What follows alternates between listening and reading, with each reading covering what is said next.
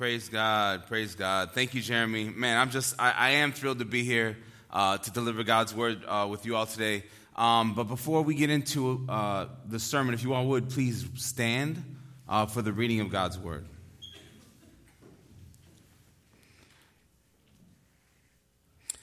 And we're in Matthew chapter 28, verses 16 through 20. Now the 11 disciples went to Galilee, to the mountain to which Jesus had directed them. And when they had saw him, they worshipped him, but some doubted. And Jesus came and said to them, "All authority in heaven and on earth has been given to me. Go, therefore, and make disciples of all nations, baptizing them in the name of the Father, and of the Son, and of the Holy Spirit, teaching them to observe all that I have commanded you. And behold, I am with you to the ends of the age." And the church says, Amen. You may have a seat.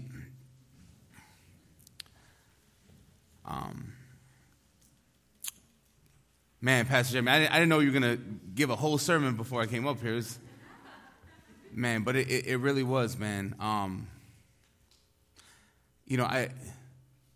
Today we're going to be talking about making disciples. And I think about Adam Toledo, and reports are that he was with another young man that day in his early 20s.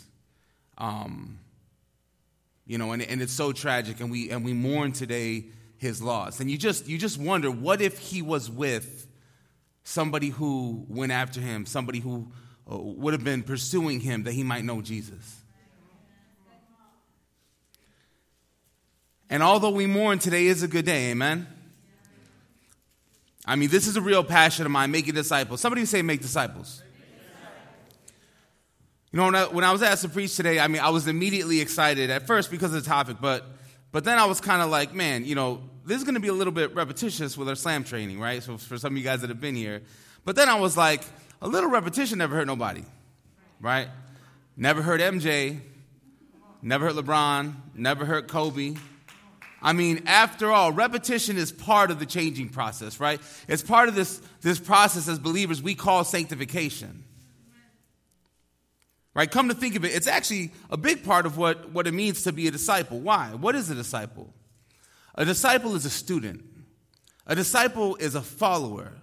Somebody that's willing to stick and abide and remain with that who he's following, right?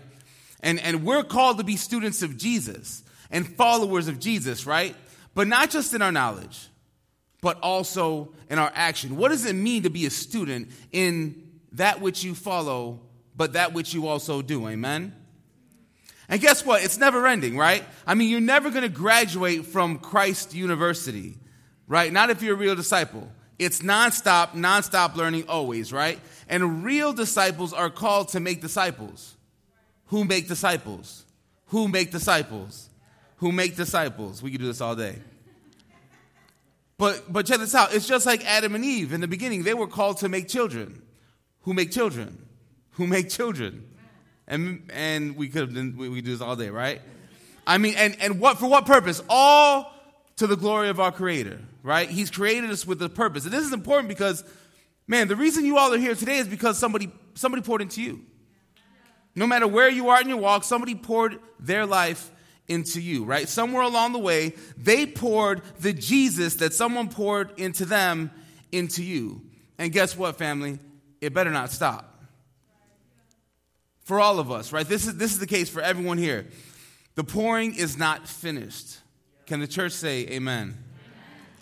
And also, there's church family, I want to consider this. We live in a culture that when we think about discipleship, we tend to think about this discipleship, that thing, man, that's like the thing only professional Christians do, right? Like that's the thing that only the pastors do, or the deacons, or Bible scholars, or whatever it is, right? Some maybe only the real experienced Christians do, right? We'd be like, man, I don't know if I could do all that. I could invite someone to church and have somebody else disciple, right? Can I actually lead someone into a real relationship with Jesus? That's got to be someone else. Anybody? Man, fam, that's a lie. It's a lie of the enemy. It is such the lie. We got to expose it. We got to expose it right here and right now. right? That lie is meant to distract us. It's meant to distract us, and it's meant to interrupt us, right? And everything that we've been talking about lately. It's a lie to prevent us from magnifying the name of our Lord Jesus Christ. So again, like Pastor Jeremy shared just a moment ago, we're right now in the middle of a series. Consider this 4 parts of a series, right? Let's recap a little bit. A couple weeks ago, we began on Good Friday. What was that for? To remember the great sacrifice that our Lord made as he faced the brutal and rugged cross, right? Why did he do it? He did it for us so that we could have life in him. Can the church say amen? Then it continued on Resurrection Sunday, right? From life in vain to life in our veins, right? The reality that if not for the resurrection of Christ, we would all right now be living a life that's pointless, that's straight meaningless, right? I mean, basically, we all might as well have been dead this whole time, right? But God. Because of what Christ has done, he overcame death, he overcame the grave. We too in him can overcome death and the grave. Can the church say amen? And because of that, last week, we saw that we were made to glorify God with a purpose, right? The way we said it is that we were made to magnify him, to glorify him, to worship him in the fact of living for him, right? I'll say it again, to magnify him in the fact of living for him. Can the church say amen? You ever consider what it means to magnify? What does it mean to magnify? Anybody ever use a magnifying glass? Magnifying glass is something that you can use to make something look much bigger, right? It's a lens that you can look through.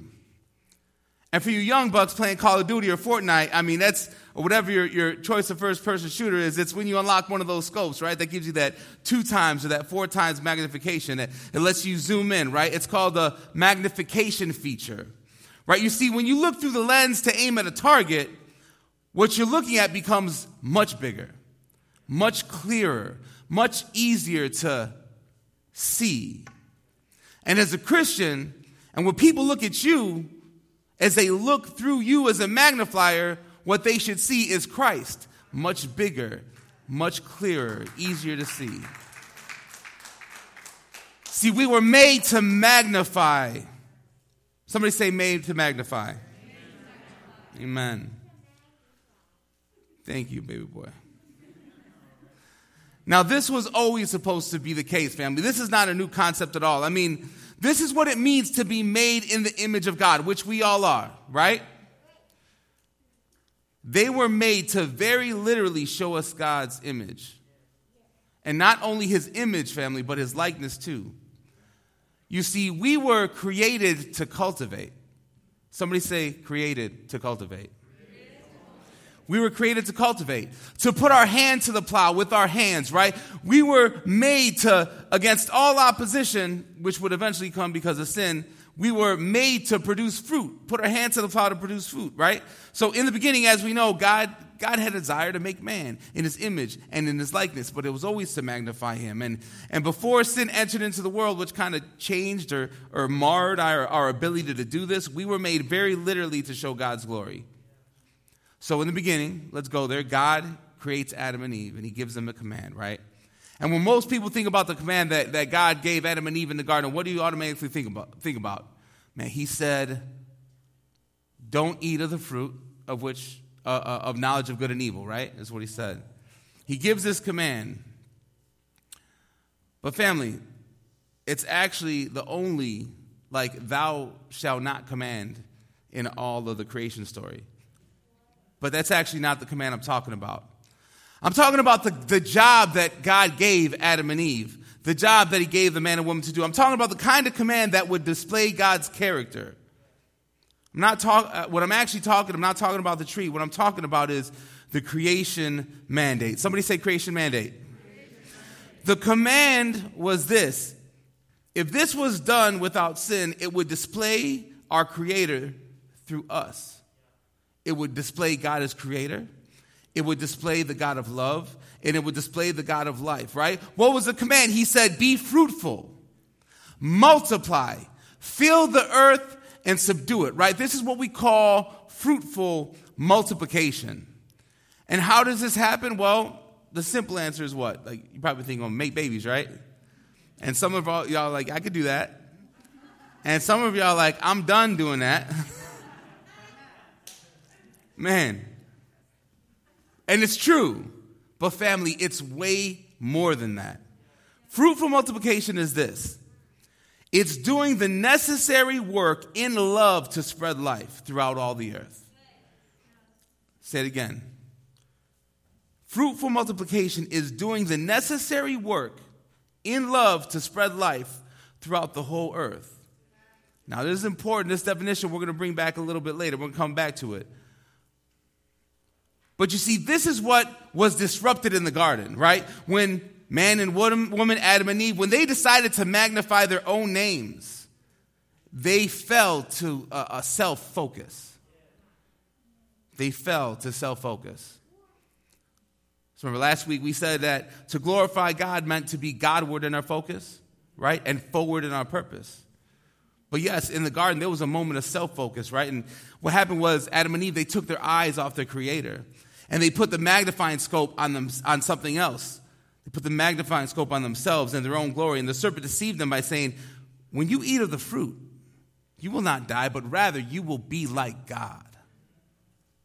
And that was enough for them to be tempted and partake of the fruit and sin entered the world and changed everything. Right? When our foreparents ate the fruit, we became infected.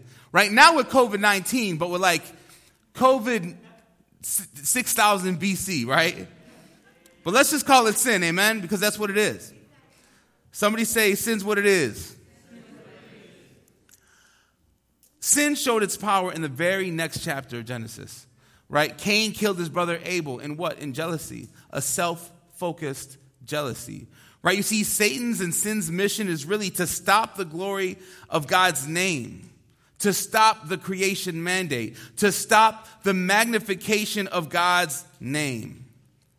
Again, the strategy is to what? It's to stop fruitful multiplication, right? If there's anything that does fill the earth, because we know there's plenty of things that fill the earth, the enemy's plan is to make it so that it's not fruitful, to make sure that it's not in God's love, to make sure that it doesn't further and produce life. Right? We all know that all multiplication is not fruitful, right? Self-focused rather than God-focused ambition and self-purpose. This leads to all kinds of multiplication that really reeks of the stench of death. And we see it all over, right? And it's evidence when that's the case because it glorifies ourselves in the process, right? You know what makes it so obvious? That it's usually just really self-focused. I mean, let's face it. Why is it so hard to make disciples?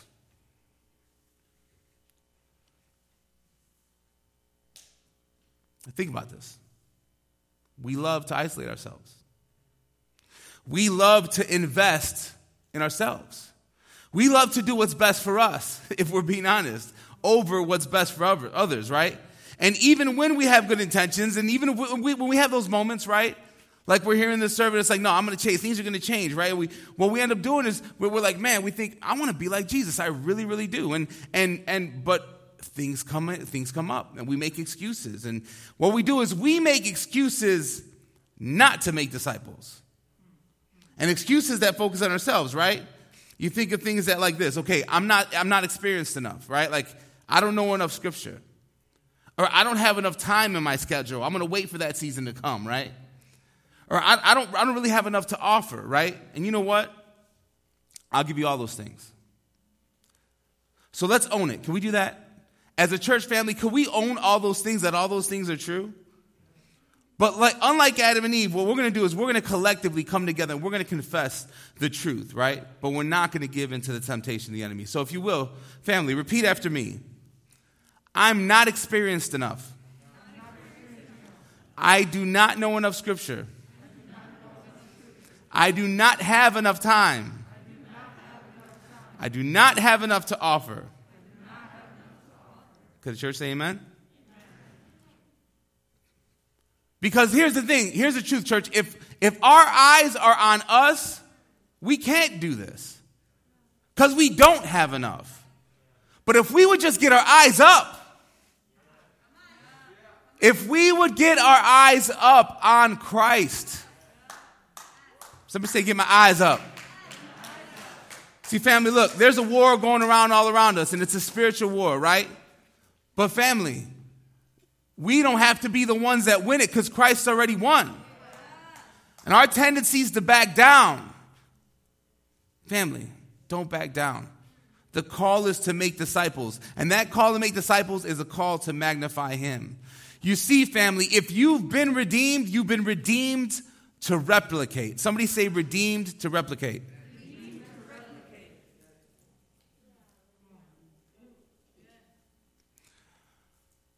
Christ took up his cross, right? So that we would take up our cross. And do what? Follow him. Think about this. Christ came to rescue us by making disciples out of us. Can the church say amen? All right, again, we were made to glorify him, right? It's Godward in our focus and forward in our purpose. We were made to magnify our Maker in doing simply what he created us to do. Real simply. So now, many of us realize that like any invention ever made was always made to magnify or to glorify its creator, right? Why? Because if you do what the creator's made you to do, you innately glorify him. How? Just simply by doing what you were made to do, right? So I'm going to tell a little story. Is that cool? Can I tell a little story? There was once a man named Tony Stark. Anybody know who Tony Stark is? Show of hands. Tony Stark made an armor that was supposed to fly and to protect people. He called it the Mark III. His enterprise was named Stark Industries. Now here's the thing. If his Mark III armor couldn't fly and didn't protect people, but if instead it killed people, Stark Industries would be a disgrace. His name would be disgraced. His name would be made really small. And his legacy, which was one time great, would just die and fade year upon year forever until it's completely forgotten. You see, this is the exact opposite of what God wants for his name, of what Christ wants for his name. Jesus did many things when he came to earth, but all along the way, he was making disciples from the very beginning to the very end. Why? So that his name would not only be remembered, but it would be magnified and multiplied forever, right? And so, yes, Jesus did many things. Jesus loved, right? We see it when we look through the Gospels, right? He loved, he healed, he fed the hungry. Jesus raised men from the dead as he raised Lazarus, right? But all along the way, Jesus made disciples of all those he did that for, right? So check this out, fam. Christ began his ministry by making disciples. He began his ministry by making disciples. Christ fulfilled his ministry by making disciples. And Christ ended his ministry by mandating his disciples to what? Make disciples, right? So let's cover these one at a time. Christ began his ministry by making disciples. And we see this in John chapter 1, verses 35 through 37. We see the story of Jesus beginning his ministry, right? So John the Baptist was Jesus' cousin, right? And he was a prophet. He was the one who, as the scripture said, what he would do is that he would be the one that would be the one crying out in the wilderness. His prophetic mission was to announce the coming of Messiah and to identify Messiah when he came to Jerusalem, right? So when Jesus shows up on the scene, which he does in chapter 1, John's baptizing in the Jordan River, right? When he sees Jesus. And this is when John says, "Behold, the Lamb of God." He's letting everyone know who's arrived, right? And John had disciples. John had a few young men following him. And those that were following him, he says, "Yo, you need to follow this guy," right? He is such that his sandals I'm unworthy to untie. Right? And the disciples who were following John, now they began to follow Jesus. Literally follow him. And Jesus turns to them and he says, "Yo, what are you seeking?" And what was Jesus' response? And what did they say? They said, "Well, teacher," which means rabbi. "Where are you staying?" And what was Jesus' response? He wasn't like, "Teacher, where am I staying?" He wasn't like, "Yo, go ask someone else." He wasn't like, "Oh, well, see, right now I'm about to, I got some things to do. Hit me up, let me see, let me get back to you," right? His response was actually, come and you will see. And within a day, Jesus had 4 disciples. There were 2 that day, 2 the next, and he had 4. And these disciples were following them. And why were they following him? What did Jesus say? He said, come and see how he lived his life. So, family, if we're going to make disciples like Jesus, we have to be willing to say, come and see my life, right? More on this in a moment. So Christ began his ministry making disciples. Secondly, Christ fulfilled his ministry by making disciples. We see this in Luke chapter 5 amongst many scriptures, pretty much Jesus' whole ministry, but here's a microcosm we're going to see in Luke chapter 5. This is a real turning point for Jesus in his relationship with those who are following him. Jesus he's with his disciples as they're what? As they're fishing. In other words, it must have been bring your rabbi to work day. Right? Because they're at work and he's tagging along, right? He's tagging along, but he's making disciples as he goes. And the scripture says that they've been working as hard as they could all night and overnight to catch fish, right? They're doing what they were experts at doing, right? Jesus, he's a rabbi and he's coming along with us. Even though they're experts at fishing, they couldn't catch anything all night, overnight. And if you have a day at work with that, anybody? Where it's like nothing's working? It's like you're doing everything the right day, but So Jesus is with them and he says, cast your net over the right side of the boat. And at first they're like, Jesus, bro, we're fishermen. We do this for a living. You're a rabbi. And by the way, you're not going to see these words. This is this is Eric's interpretation of what happened, right? We've been doing this all night. We've caught nothing. In other words, I know you're a rabbi and all, but we do this fishing thing every day, all the time. You're not a pro at this, but we are. But since you are a rabbi and we are supposed to listen to you, because that's the case, we'll cast the net over the right side of the boat. We'll do it. And what happened? Did they catch 1 fish? Did they catch 2 fish? They caught so many fish that their nets could not hold it. And Jesus' response was, from this day forward, I will make you fishers of men. And we can take that as from this day forward, I will make you fishermen of men and women, right? From this day forward. So family, check this out. It doesn't matter what you do in life. You don't have to be a pastor or a Bible scholar. You could be a fisherman. You could be a nurse, and Jesus will say, I will make you a nurse of men and women.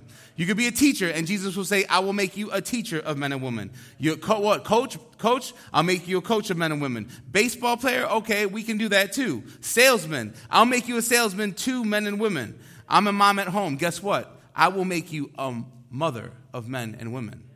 Right? Because here's the reality that no matter what you do in life, it can't be your excuse not to make disciples. Because Christ will make it your reason to make disciples. See, this is what Jesus would do. He'll take your excuse, flip it around, and make it the reason that you can, should, and will. The same way he did with 4 fishermen,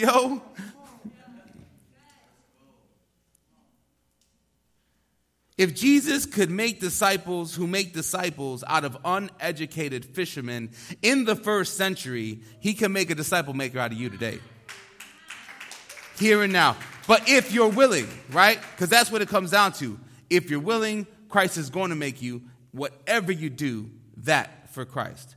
All you have to do is not be so professional that you're not willing to put out your net. Right? You got to not be so professional that you're not willing to put your net over the right side of the boat and say, no, you don't understand. I've tried this before, but it's not working. Jesus is going to say, put that net over the right side of the boat. And you might be asking yourself, well, my net, what do you mean? What's my net? There's so much to this, but I'll make it simple. Literally anything that you own. You're ready to watch. So in Luke chapter 5, in the beginning, it started with, before they even went out at sea, the fishermen were washing their nets. What were they doing? They were preparing to do their work, right? What do you have to prepare your work of making disciples with whatever you own, right? And that could be whatever you have. It could be your expertise, right? So do you know how to cook? That's your net. Do you know how to ride a bike? That's your net. Do you know how to play a game? That's your net. Do you have a car? Do you have a couch? Do you have a dining room table? Do you have a cell phone? Literally anything that you own, you can prepare right now if you're willing to make disciples with. Literally anything you have. Why? Because anything that you have you can either reject that as it comes to making disciples, or Christ can literally redeem that so that you can make disciples if you're willing. So Christ began his ministry making disciples. Christ fulfilled his ministry making disciples. And Christ ended his ministry by mandating his disciples to what again? Make disciples. Matthew chapter 28.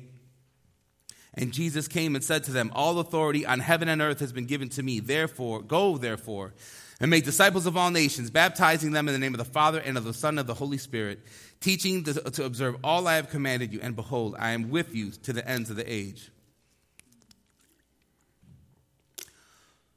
So now, in the same way, the Old Testament, there was this mandate for Adam and Eve. There's a mandate in the New Testament, and it's found right here. Right? Remember that definition of fruitful multiplication that God gave man and woman in the garden? What do we say? Fruitful multiplication is this. It's doing the necessary work in love to spread life throughout all the earth, right?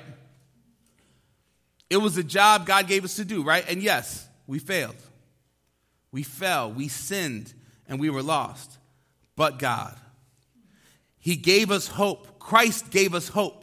Christ died in our place. Christ rose from the dead, and he gave us a purpose. And because he has all authority on heaven and earth, and because he's with us right now until the ends of the age, we shouldn't fret. Why? Because Christ came to show us how.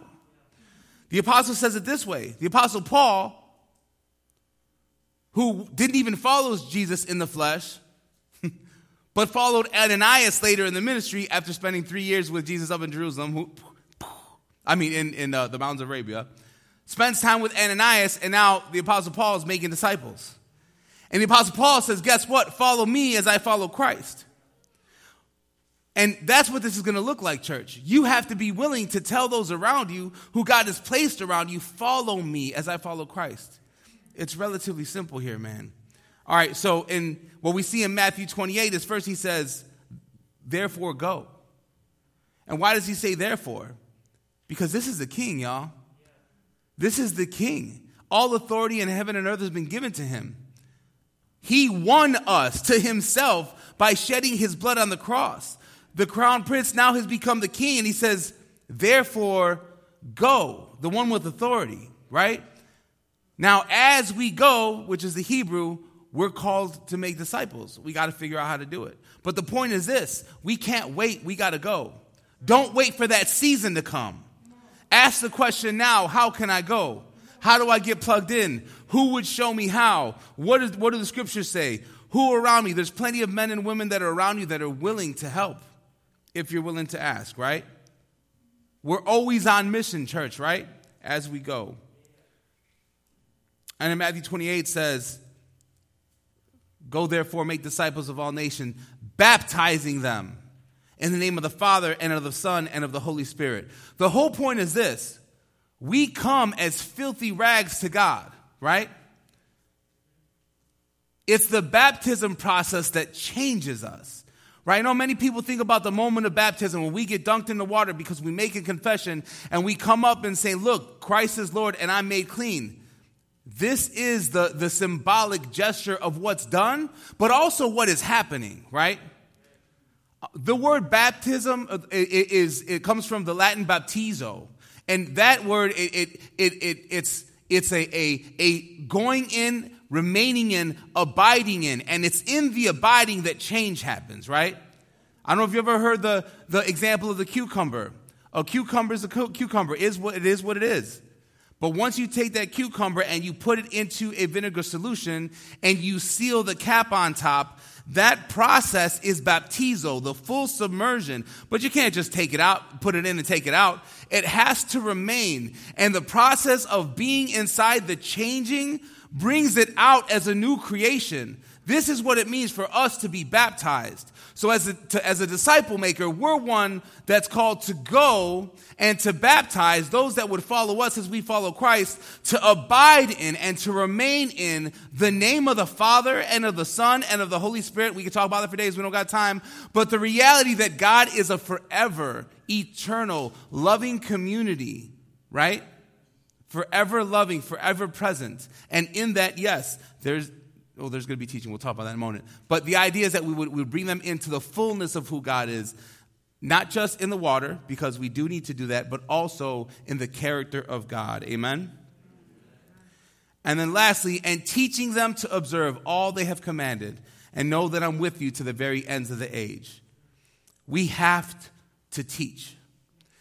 And if we're making disciples, there's going to be content that we're going to teach them. Yes, for sure. But we're teaching them God's word. In John, Jesus says it this way. If you abide, right? The whole idea behind abiding, remaining in. Abiding in what? My word. If you abide in my word, you are truly my disciples. This is a contingency statement, y'all. You have to remain. If you abide in my word, you are truly my disciples. Then you will know the truth. And that truth will what? It will set you free. Right? All these things can only happen if you're willing to open up your life and bring people along with you, right? The idea is this, and we said it Thursday in our training, but look, you need to share your time and space, right? And that could look a whole bunch of different ways, and a lot of us could be considered, man, I got to add time to my schedule. Like, no. Your current time and space, invite people in you so they can see the Christ in you in whatever that you do. Right? And it doesn't have to, they don't need to see the Christ in you like, oh, how do you open up in your Bible, read the scriptures? Yeah, that's good. But how do you treat your neighbors when you go to the grocery store? You know, how do you celebrate at a baseball game? How do you parent your children? Right? How do you play your favorite sport when you play and do it to the glory of God? All of that needs to be seen in order for people to see the Christ in you. Amen? We were made in Christ's image and likeness, so Christ redeemed us so that we would what? Show his image and likeness, right? Remember that magnifying scope. The idea, again, if someone looked through you while aiming at your life, they should see Christ. They should see you living like he did, right? It's what we were made for. You know, if you look at all the scriptures in the Gospels, Jesus sometimes quotes scriptures, but a lot of time he just teaches as he goes, and as they follow him, they see the image of God in him. He is the image of God, right? As the scripture says. In John chapter 1, he actually says it this way. No one has ever seen God but the begotten one of the Father, meaning that the one that was with him throughout all eternity, he's the only one that's seen the Father. He's also the only one that even could make God shown, right? Why? Because John chapter 1 says this, that the Word became flesh, right? So, guys, I know this is really heavy, but check this out. The unknowable God became known because Jesus became a man. And he showed us himself and how he lived and how he loved. And that's what people should see when they look through the scope through us, right? So come follow me and let me show you the Christ in me. Herb Hodges says it this way in the book, Tally Ho the Fox. He writes, everything begins with vision. You will become what you see, but what you do not see, you cannot be. You will become what you behold, but what you do not behold, you cannot become. In other words, you can only be like what you can see, right? Again, exactly why Jesus came to earth. Many people think about the fact that Jesus poured his life out unto death, but we don't think enough about how Jesus first poured his life out as he lived. And that's exactly what we must learn if we're to make disciples and how to do it. Right? You know, this is a great RC season because it's a real focus. It's a real focus on real practical disciple making and letting people into our lives so that they might be able to see the Christ in us, right? Through both World Relief and through Slam. If you're not plugged into one, as Pastor Jeremy said earlier, please come see him so we can get you guys plugged in so we can actually put this thing into practice and learn from one another. Amen? And we're called to do this thing, family, together for Christ's glory. Let's pray.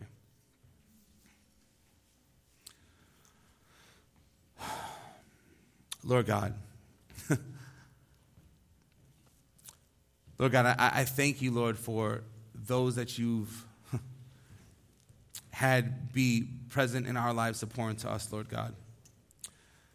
I think of all the sermons that I've heard over the years, and yes, they've been formative, but it's so much easier, God, to think of the names of the people and the faces of the people that you put in my life to pour into me, Lord God.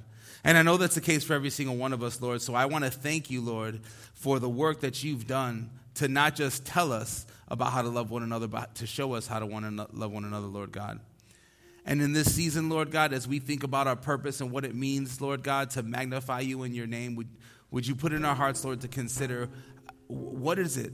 What in our lives? What are our nuts, Lord God? What things would you have us open up, Lord, for others?